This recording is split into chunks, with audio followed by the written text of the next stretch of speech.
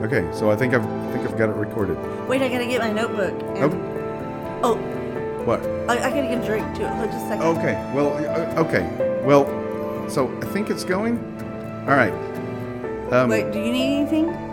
Yeah, I probably have to go to the bathroom, but Jeff, well, I'm old. is it recording? Oh yeah, it is. Oh wait, what is this? Oh, this is the... Truly Unlimited podcast. Here we go. All right, welcome back. This is another episode of the Truly Unlimited podcast. My name is Jeff Plunkett, and I'm here with... Don Bruce. All right, and today we are picking up where we left off last time. Usually, every other time we do a study in Scripture. But today we've decided to go back a little bit. Last time we talked about who is God, and we've decided to talk about the attributes of God. And basically, here's the reason why. Look, we're saying that we're going to attach ourselves to God. We're going to focus on God. We're going to walk in His steps, walk in His ways, understand Him. Okay, well, if we don't know anything about Him, we don't understand His attributes, His nature, who He is, then how can you possibly attach? You're attaching yourself to just a concept of the word God, but with no meaning behind it.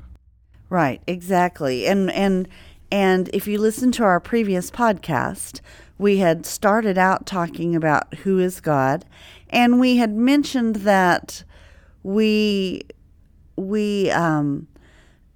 tend to explain God based on who we are or what we're going through.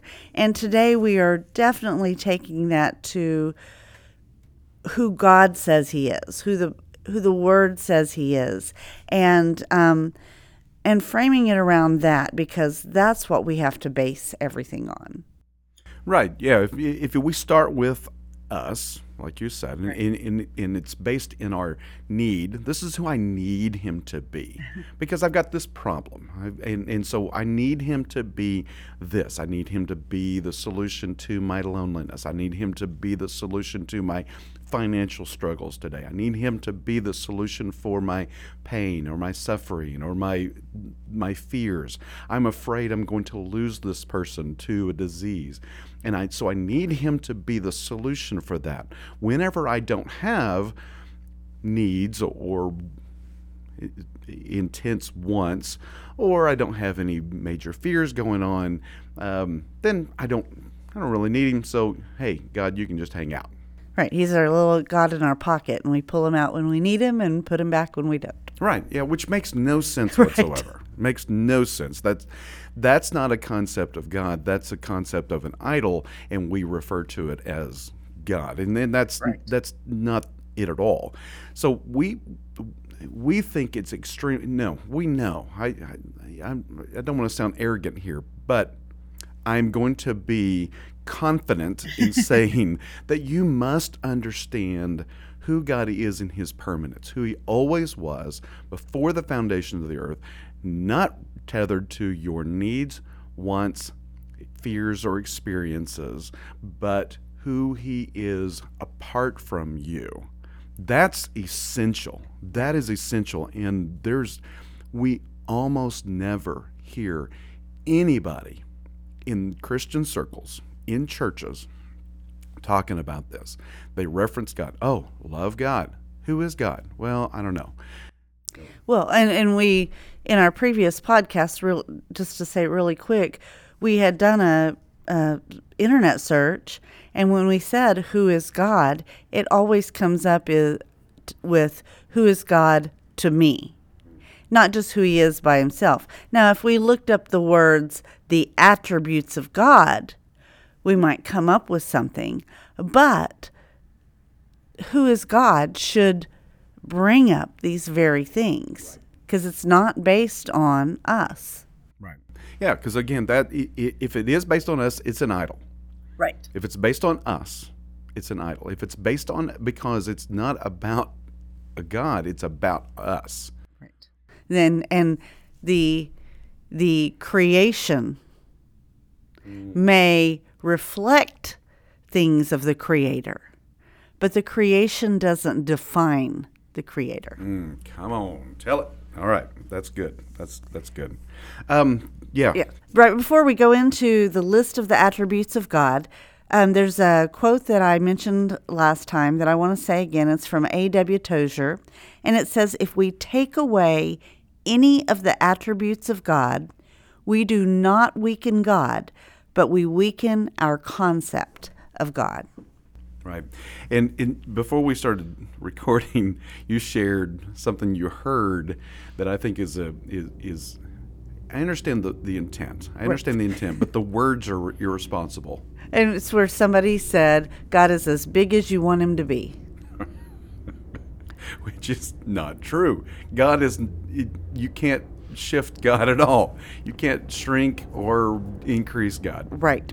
It's our concept of God can be as big as we make it, because that comes from, or the concept comes from our own mind. Who he is has nothing to do with us. Right. Yeah. And here's the thing that's frustrated to me about that. One, if that's what you mean, then say what you mean. Okay, but so often it's pastors who spend hours and hours of time, and they're looking at the little nuances of words in Scripture. And so and they'll say stuff like, well, if Paul really meant this, then he would have used this word. But what he's saying.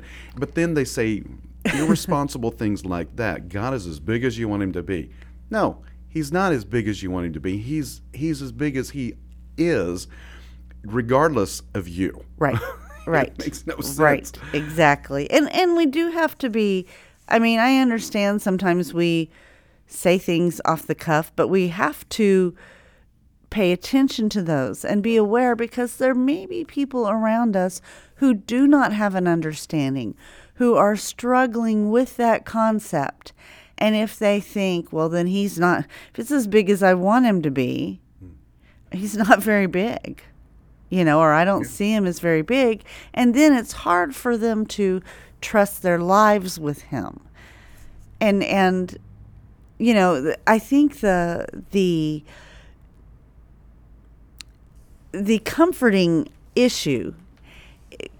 thing is to know that even if my concept of God right now isn't very big, if my personal struggles seem to cloud everything that I think about, God hasn't changed, and he's still the same, and I can depend on that.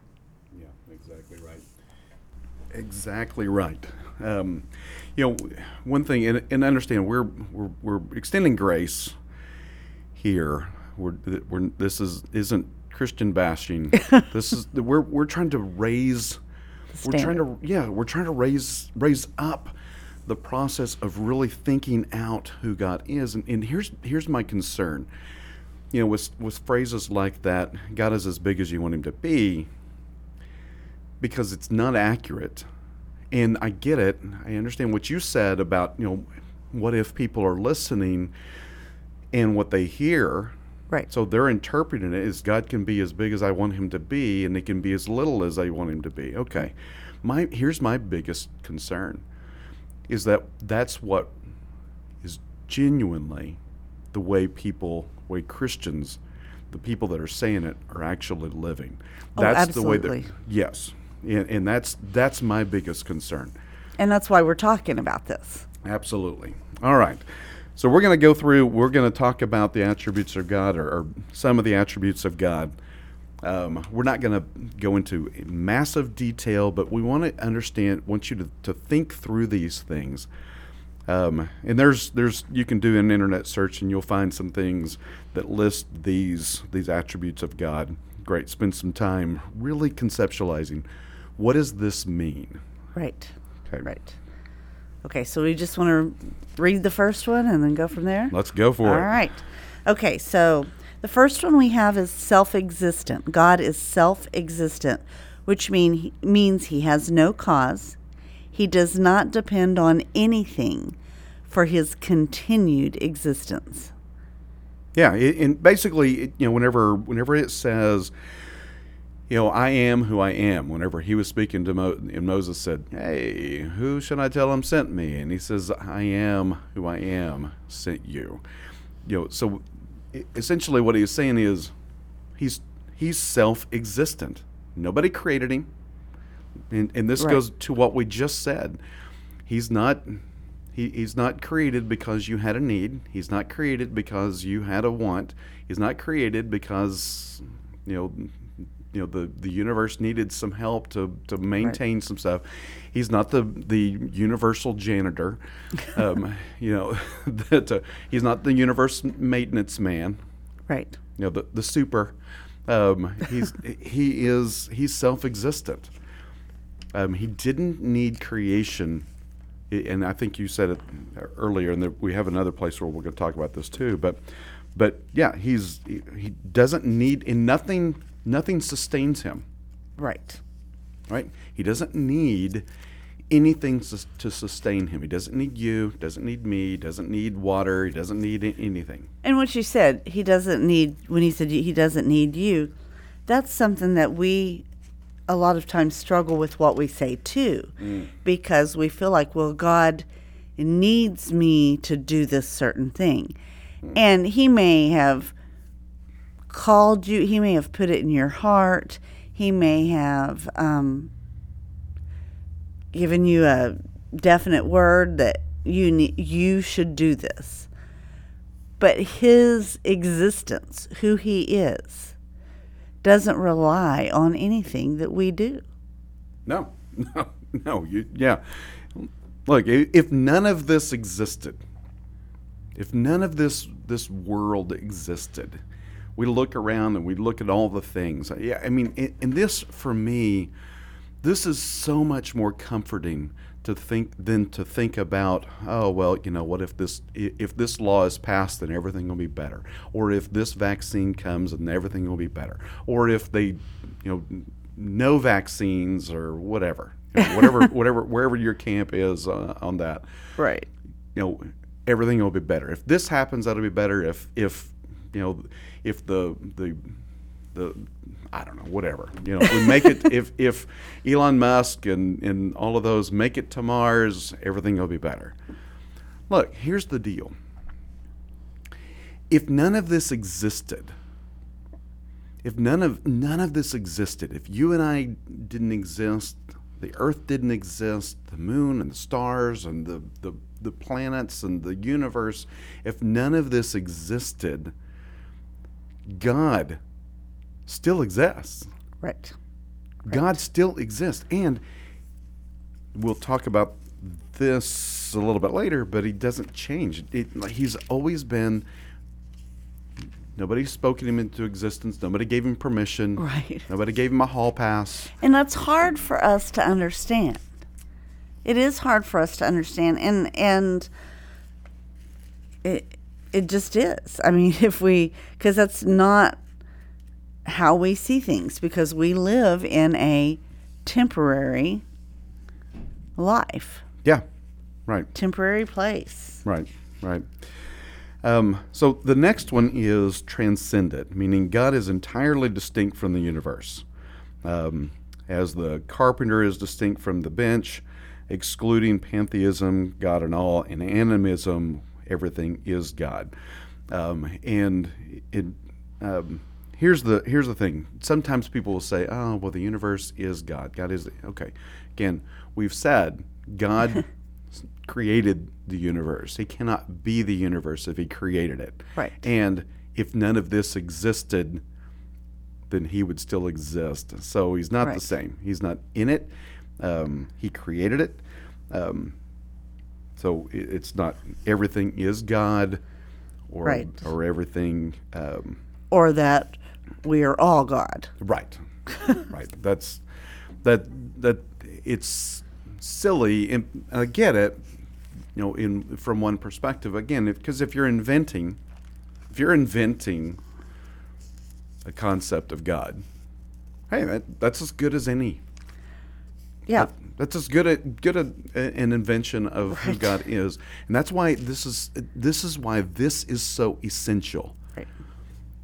To understand this, Because if you're inventing a concept of God, then sure, why not? Let him be, in everything. Whatever you want him to be. Yeah, or everything is God. Yeah, sure, whatever. Make your cell phone God. I mean, if you're going to invent, a God, I don't know, not a cell phone, because that's not very reliable at all. Mine, it's a brand new one, and it's still, anyway. But if you look at, there's just a few scriptures. You can have Isaiah 66, 1 and 2, Acts 17, 24, Psalms 102. There's quite a few scriptures that explain this. Yes. And also, and we, as we already said, it's implied by the doctrine of creation. If God created everything, then he can't be in everything, and everything can't be him. And one of these, I'm going to read one of these verses real quick. It's Acts 17:24, and it says, "The God who made the world and everything in it is the Lord of heaven and earth, and does not live in temples built by human hands." Mm-hmm. So it's very clear he's not part of the world. Right.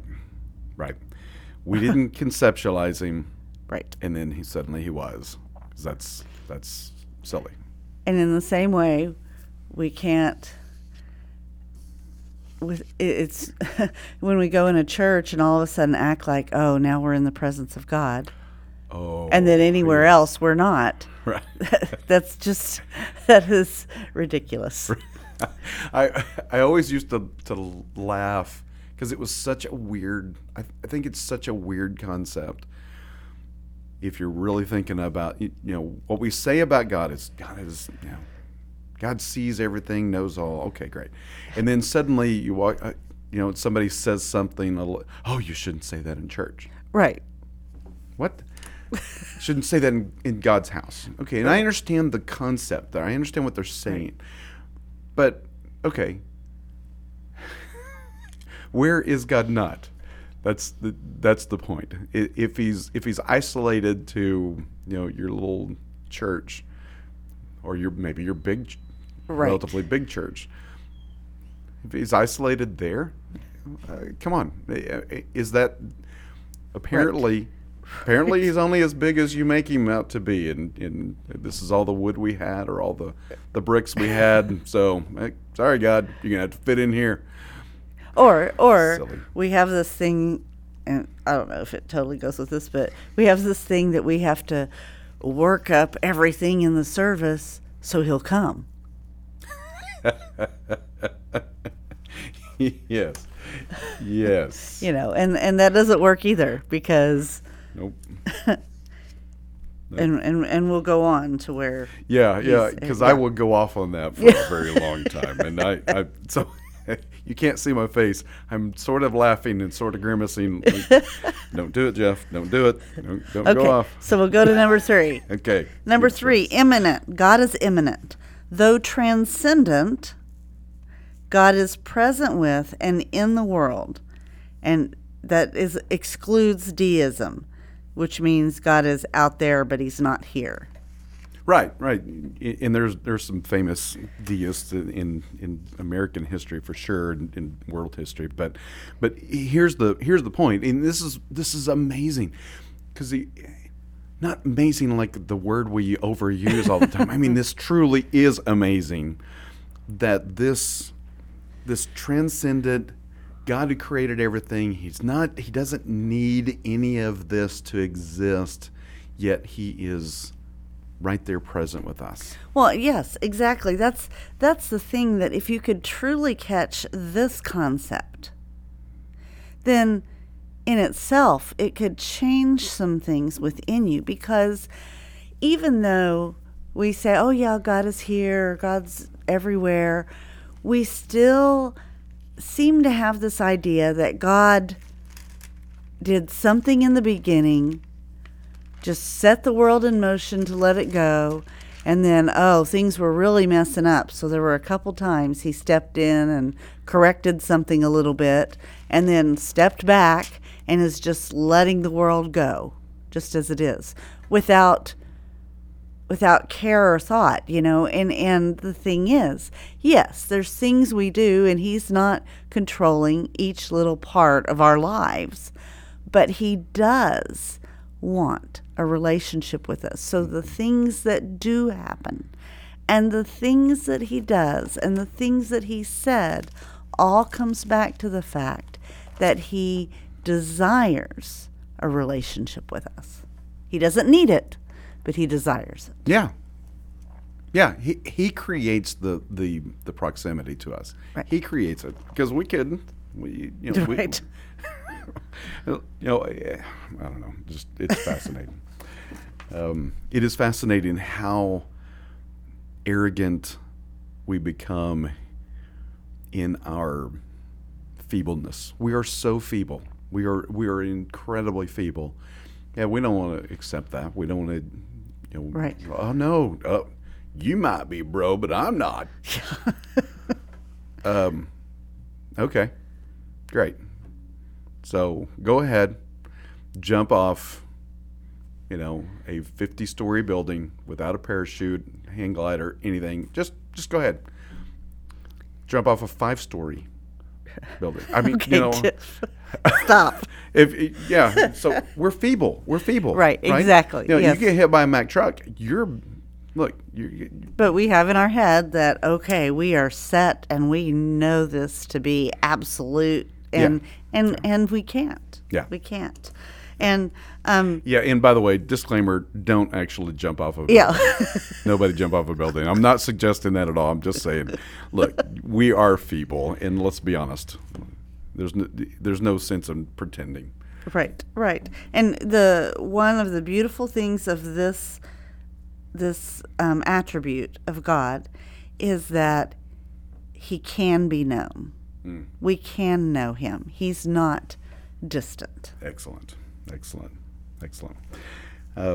Deuteronomy 4:7, Jeremiah 23:23. Jeremiah 23:23 is kind of, it's like, And 24. Yes, yeah. He's just kind of saying, like, isn't this true? Isn't this true? Right. Am I not here? Yes, I am. Right. All right. So, anyways, so there's some others. All right, and then immutable. This one I talk about a lot, all the time. Immutable basically just means that he never changes. Right. It never changes. The way in which he deals with a particular situation, focused on a ultimate purpose, that may change. What we see in the world may change, may shift, but he doesn't change. And a lot of times we get caught up thinking, oh, well, he said this one thing in the Bible, and then there's something different in another place, and we feel like he's changing, or, oh, well, that's not right, or something like that. But what we have to understand is, with him giving us free choice, our actions have changed things.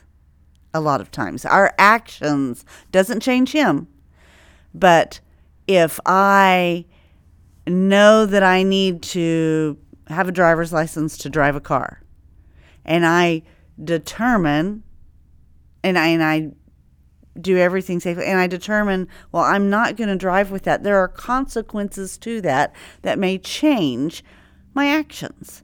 So, and what I'm just saying is that so many times we throw it out that, oh, well, God changed his mind. Well, God changed his mind. When a lot of times it's not that he's changing his mind. It's that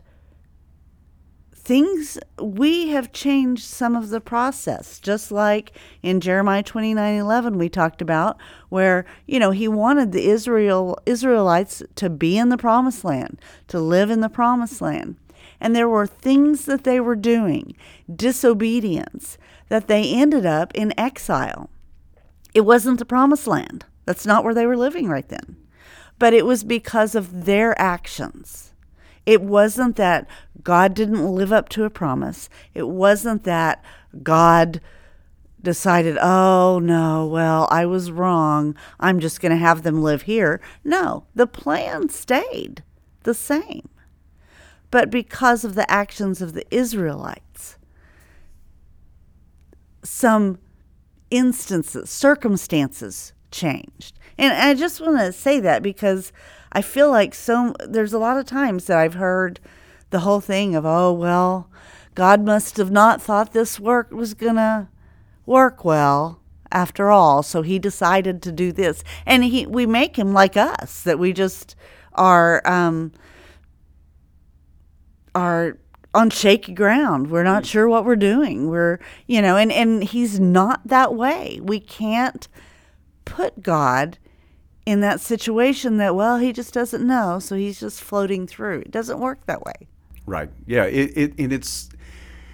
It's taking our experiences of life, the way we experience life, like every moment is a surprise.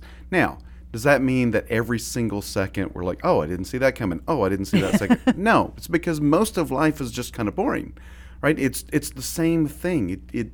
It's not that it's predictable in that we can know what's coming in the next second.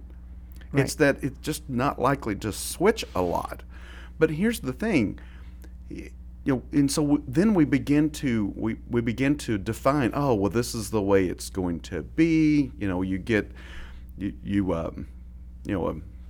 14-year-old boy finally gets a girlfriend. Finally, he's only 14 for crying out loud. Okay, so he, finally gets a girlfriend, and she likes him, and he buys her a Valentine's Day card, and because we're recording this close to Valentine's Day, so that's why it's in my mind.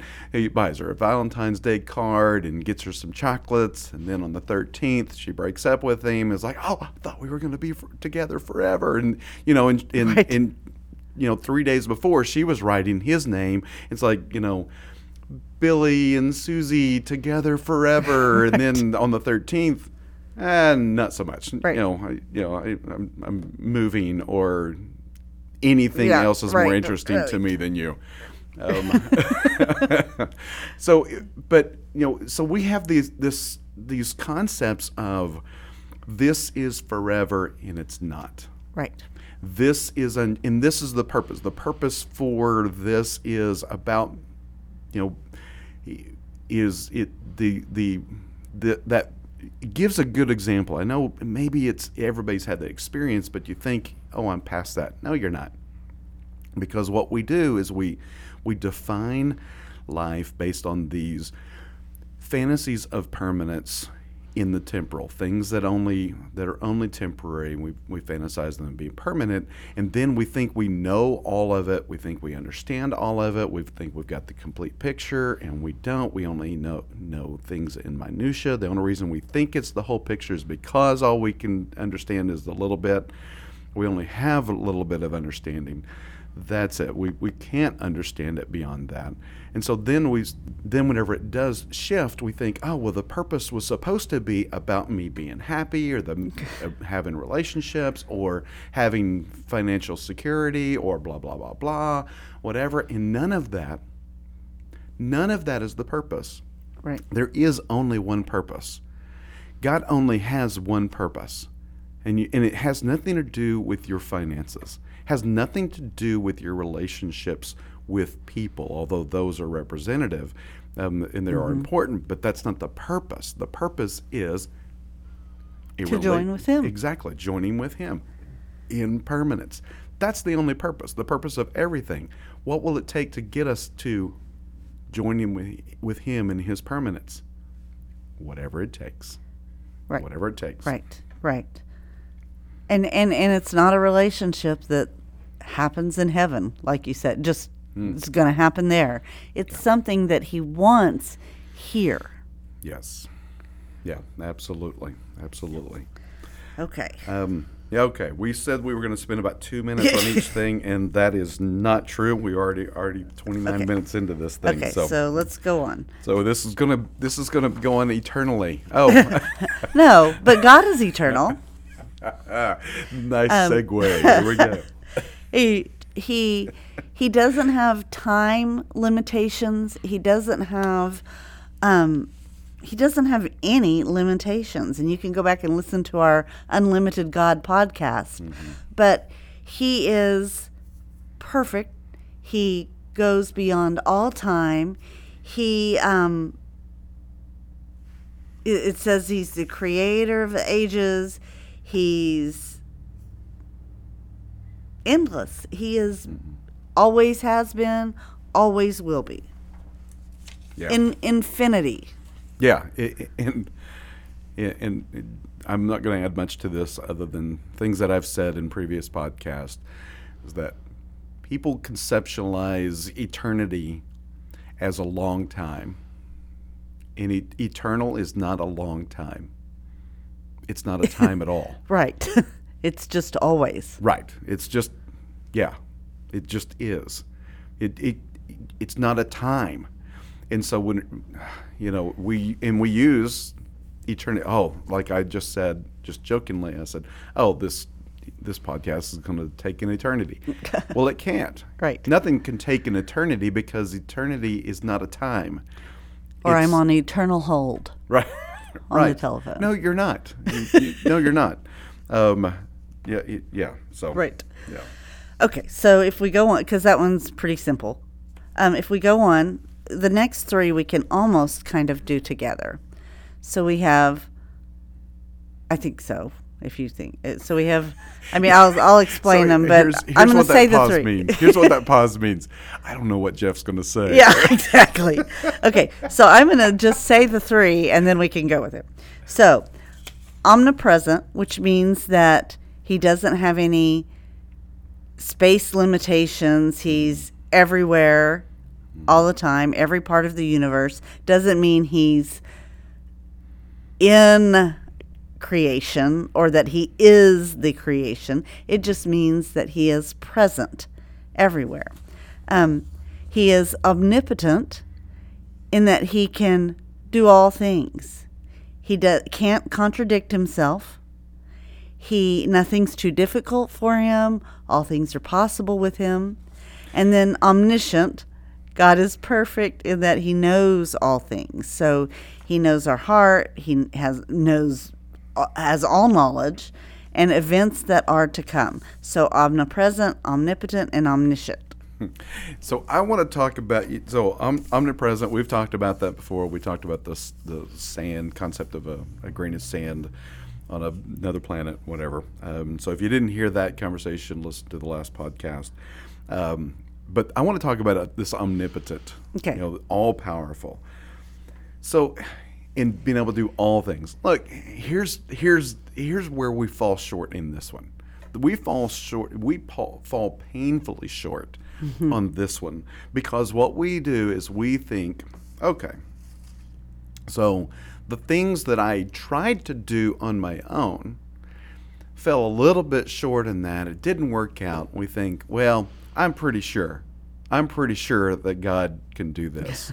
I'm pretty sure that God can do things that I can't do. Now, maybe that, this really talented person could do it too, but I can't. I'm not able to. And so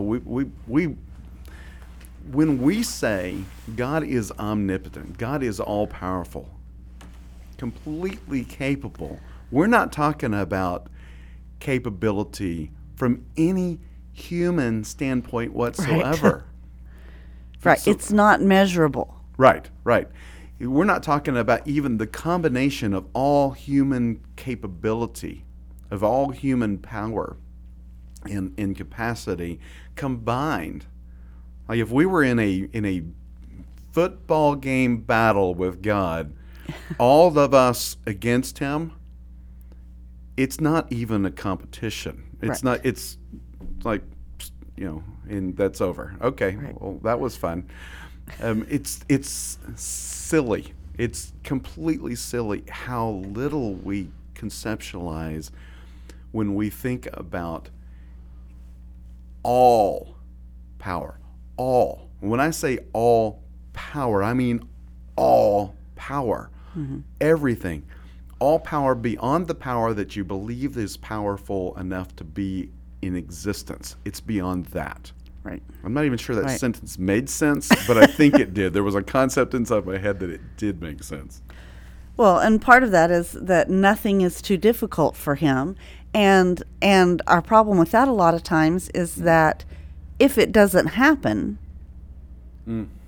then even though we may not say it's too hard for God, in our mind it's like sometimes, oh well, it's just, that's too much, and it has nothing to do with how big God is or what he can or can't do.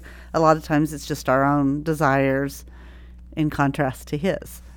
But Yeah. There was an episode of The Middle that I remember watching, where Mike Heck, and he's talking to a youth pastor on there, and the youth pastor was like, "Hey, don't you want to talk to God about it?" And he says, "No, the Colts are in a rebuilding season, and he's got enough on his plate already. He's got to deal with Andrew Luck, I think was the quarterback at the time. So I need him to really pay attention to that, and Right. I'm fine." And I know it's just a sitcom and it's silly, but that is the way people think. Even in the church, people think, "Oh, well, he doesn't have time." Oh, look, because it didn't work out the way you ignorantly, and just deal with it. If you don't like me using the word ignorantly, it's true. We are all ignorant because we're not the next thing that we're going to talk about. Yeah, and I was just going to say that, or a lot of times we will go along and say, okay, well, I can handle this. I'm not going to bother him with that. Silly. Yes. But again, his ways are not our ways. His purpose is not our purpose. Our purpose is often about our own desires, our own needs, our own fears, experiences. This is the way I'd like it to work out. I'd really like to have a bigger house. So God, can you get me a bigger house? I didn't get it. You must not be God. You must not be capable. All silly. It's all ridiculous. It's all just completely ridiculous. Right. And it's because we don't understand, and we don't understand because we are not omniscient like God is. God is omniscient. And when we say omniscient, just like with omnipotent, meaning all powerful, omniscient means that he knows everything, and he knows everything beyond our ability to even understand what is knowable. Right. One of the biggest things that has helped me in life is when I've been, and I'm not saying I've been perfect in this. There's many times I've fallen short. But what I try to do, if something waylays me, something comes along that just knocks me back that I didn't expect, something that is hard, somebody passes away that I didn't expect to pass away or didn't think it was their time, or things happen with finances or jobs or the coronavirus or anything like that, one question that I have, or one thing that I've learned to say to myself, is that yesterday God already knew what was going to happen today. So it's not a surprise to him. And it helps for me, even just to know that even though I don't understand it, even though I can't control it, it's not beyond God, and he's not surprised. And that's huge in a lot of ways, because I can step back and realize I don't have to know everything that's going on. I don't have to control everything. He's still in control. Right. It's only worthy of fear because of our inability to perceive and to understand. It's only Right. it's only worthy of fear. It's only fearful because we are not omniscient. We are not omnipresent. We are not omnipotent. We are none of these things that God is. He is everything we are not, but we want to be. We pretend to be. We fantasize as if we were these things. And then when we fantasize that we know and we're all knowing and we can do anything we set our minds to. Okay. Then when something comes against us and oh, well, I didn't see that coming. Oh, I thought you were all knowing. Come on, where'd that go? What happened to that little attribute that you had yesterday whenever things were really simple and all you were doing was sitting around watching sports all day in your underwear? Well, then suddenly, but then now today, you got this bill in the mail or your plumbing has sprung a leak, and you don't have the money to pay for it. Oh, what happened to that? Come on. Where are you now, bro? Right? Because suddenly we're no longer what we fantasized we were. And I love what you said, because we're saying, and this is why this is so important. Understand this, that we're not God, He is God, and if we understand who He is, and we understand His purpose is just us joining with Him, us uniting with Him, He's invited us into this. We don't have to earn it. We don't have to work our way to it. We can't. It's not even possible. And He's saying, I am the real deal, not your fantasy about yourself, not this delusion that you create, but I'm the real God, and not the God of finance that you create, or whatever. I mean, think historical and current idols that you create in order to have this fantasy of control over it. He's not that God. He is the real God, and He's invited you into intimate now relationship, not eventual, but now relationship. Right. Now unity with Him, within His Spirit. Right. And there's a practical process for that. It's in Scripture. That's not the conversation for today. But, okay, number 9. Yes. I'm not sure that I'm going to say that word. Incorporeal. Okay.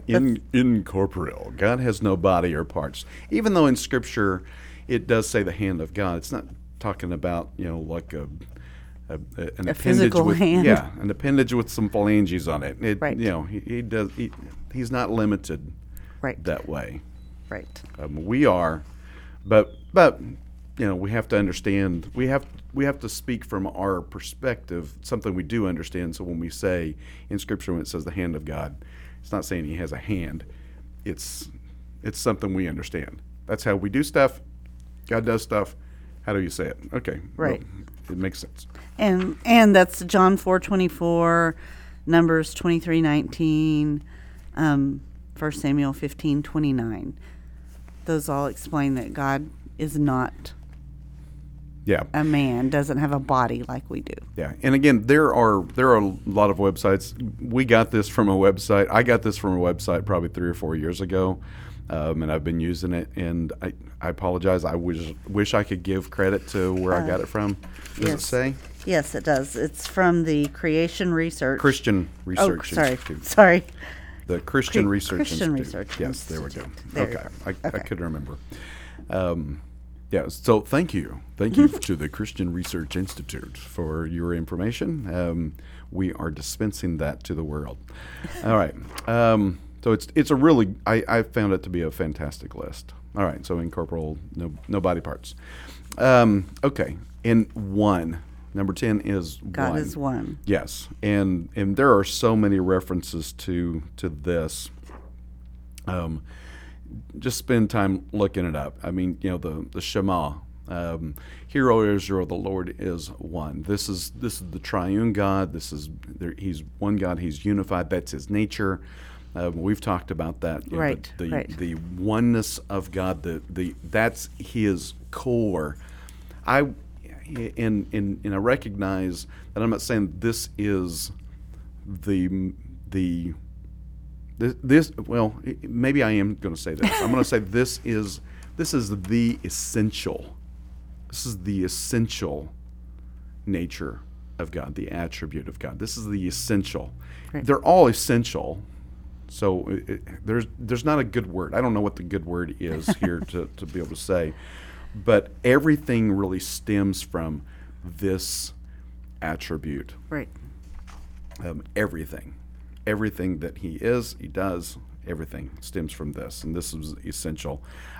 We urge you, for lack of time, we can't go into more. We've gone to it some. We'll go into it in other and we may episodes. have one at one time that just talks specifically about this. Yes. Because I think even where the confusion comes outside of just other gods that people set up, even in history for certain instances, the idea of the Trinity a lot of times confuses people. And I think at some time we may have a podcast that goes over that. We can't today, but at some time we will. Yes. All right, number 11, he is creator. We've already talked about that quite a bit. Right. Created all things, made all things, etc. Okay. And then God is personal. So he wants to be in a relationship. That's one thing we keep talking about too. He even though he is infinite and all-knowing and all these great things, he's also a personal God. He's the God who walked in the garden with Adam and Eve. Right.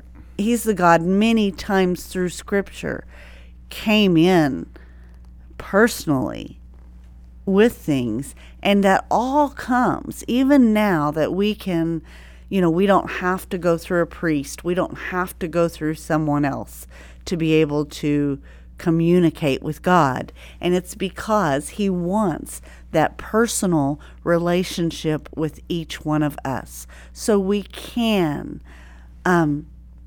know him. Yeah.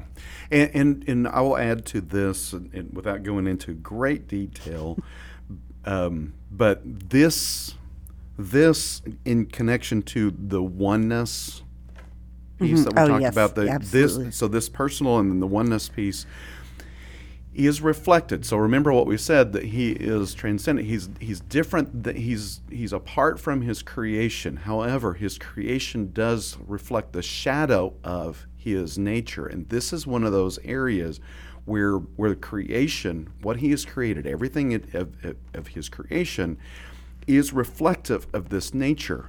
Now, how does personal and the creation have anything to do with each other? Everything. Mm-hmm.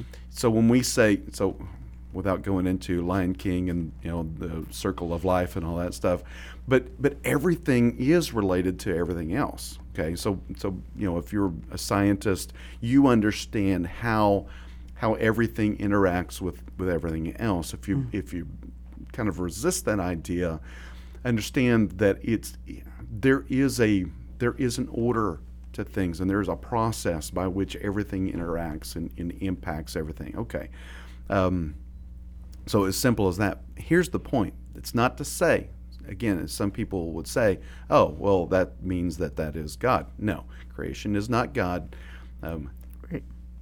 God created creation, but it is a reflection, a shadow of his nature. And this is that nature, that personal nature. And so it is interpersonal. It's personal and interpersonal. It has an impact. That is his nature. Was always his nature before creation. It was always his nature, always has been, always will be, in himself as the triune God, personal. Right. The perichoresis we talked about last episode. And that's one thing where we talked about how the creator isn't his creation. Mm-hmm. Well, with what Jeff is talking about as well, an antiques dealer can look at a painting that may not have a signature, but a lot of times they can look at it, and if it's a famous artist, they can tell whose work it is because of those little things that are specific to that artist. And in the same way, God is our creator. There are things within us that reveal those details of him. And when you say the shadow or the reflection, it's, the painting isn't the artist, but you can see who the artist is through the painting. Yeah, exactly right. Exactly. Good. Okay. All right. So the next one is incomprehensible. God is incomprehensible. So here's the thing that frustrates me with not this truth, because this is true. Right. It's what people do with this. They take this incomprehensible and go, oh, well, you can't really understand God, and so why even try? So I'm going to throw it out. Yeah. Right. So let's just kind of go through, and so I'll make him as big as I want him to be. Okay, there we go. Okay. Well, let me just say that there are people getting married all the time. And did we change episodes? No, people getting married all the time. And what do guys say about women? They can't figure them out. They don't know everything about them, and yet they still try. The views of Don do not necessarily reflect the views of this station or Jeff Plunkett. I can figure me out. So, anyway. See, I can be silent. It is possible. It is entirely possible. But what I'm saying is, as humans, there's still things we don't understand and we don't comprehend, but yet we push to learn. We try. And yet when it comes to God, because it seems so big, then we just put that aside. Right. But it's so important to understand what we can understand. And to understand that, one, he's not however big we want him to be, because right. that's silly. That makes no sense whatsoever. There's 8 billion people on the planet, or nearly 8 billion people on the planet, so he's different right. for each one. That's ridiculous. So forget that statement entirely. But he is incomprehensible, and here's why. Here's what that means. That means that, look, we only have so much capacity to understand, and we can only think about one thing at a time. We can only give attention to one thing at a time. It's part of the way we've been created, right. Part of our design, we're not omniscient, as we said earlier. We're not omnipresent. We're not omnipotent. We're not all of those things. So we can't comprehend as finite beings. We are finite. We're fragile. That's the same as what I said earlier. We're fragile beings. We're finite. We're limited. Extremely limited is the way I put it. Right. But he is unlimited. He is that far distant from us in capacity. And so how do you describe unlimitedness? We do the best we can, but even when we describe it, all we're doing is expanding beyond our little teeny worlds. Right. We're still not even remotely getting close to unlimited. But we do. We have a book coming out eventually, whenever it gets done and whenever we get it published. But it's called The Unlimited God, and within it, we expand the concept of who God is within it. But it's still all we're doing, because look, the bar is pretty stinking low, right? The way people think about God, right? It's really low.